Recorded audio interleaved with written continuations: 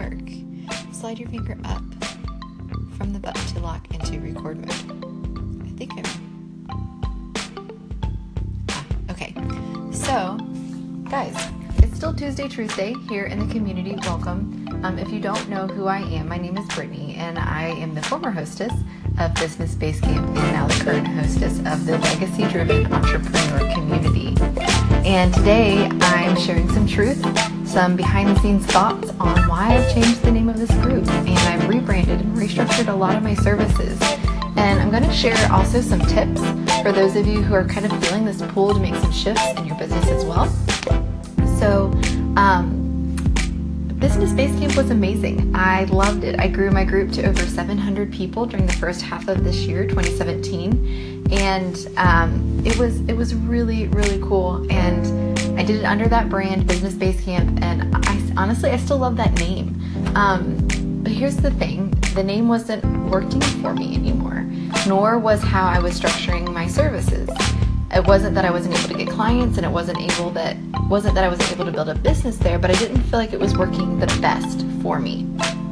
And a lot of that has to do because Business Basecamp and Mark Your X and a lot of the kind of adventure-y, campy type names and analogies that I used weren't a reflection of my lifestyle as much anymore.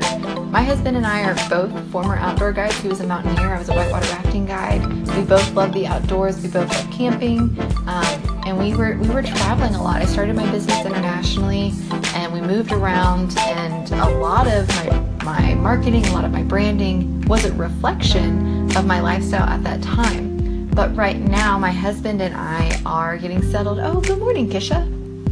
Let me know if I said that right, Kisha, or is it Keisha? But good morning. I'm so glad you're here. A lot of my brand doesn't really reflect that anymore. Also, where are you calling in from, Kisha? I don't know where you're based. Let me know, because I am now based in the United States on the East Coast, not too far from the Washington, D.C. area, and I am Keisha. Okay, Keisha. And also let me know where you're tuning in from. I'd love to know. And so now we're based in the United States. We're based not far from the DC area, and we're pursuing a different lifestyle. We're getting here, settled in the States, and while we still travel and we still love to be outdoors, the reality is I don't have mountains as here on the East Coast like I did in Central America or as we were traveling out west. And I just felt like I wasn't being as authentic anymore. I felt like I was kind of faking a lifestyle that I wasn't living, and I wasn't settling well. I want to be a person of integrity, and I believe that this community is also a community of people filled with people who are full of integrity, and I felt like I wasn't being as authentic.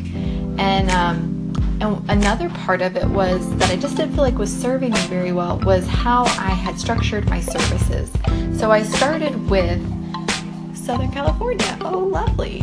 Lovely. Wow, so you're up early. Good morning. I had been offering design services and coaching service. I started with the design services and branched into coaching. As soon as I opened my coaching doors, I had clients. It was amazing. And it was kind of a sign that it was like, yes, this is the direction I want to go and I need to go in. And so I just pursued it.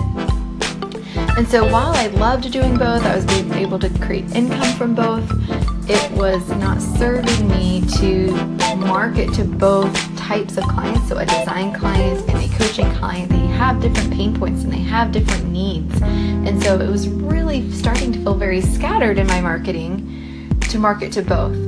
And when I took a moment and I stepped back and I leaned back from my business, I realized, oh my gosh, 80% of my design clients come from offline. Oh, going to bed soon. Owl lifestyle.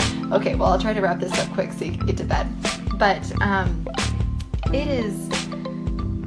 realized that a lot of my design clients were coming from my offline marketing, and 80% of my coaching clients came from my online marketing. And I said, well, it doesn't make sense to be wasting my energy trying to get design clients online when most of them are coming from offline. And granted, I'm still doing some, but my energy is going to be totally shifted. My investments are going to be totally shifted in where I'm putting money into my business. And so that was really important. And I also realized as I was separating these things out that my brand really wasn't scalable. It couldn't cover both my businesses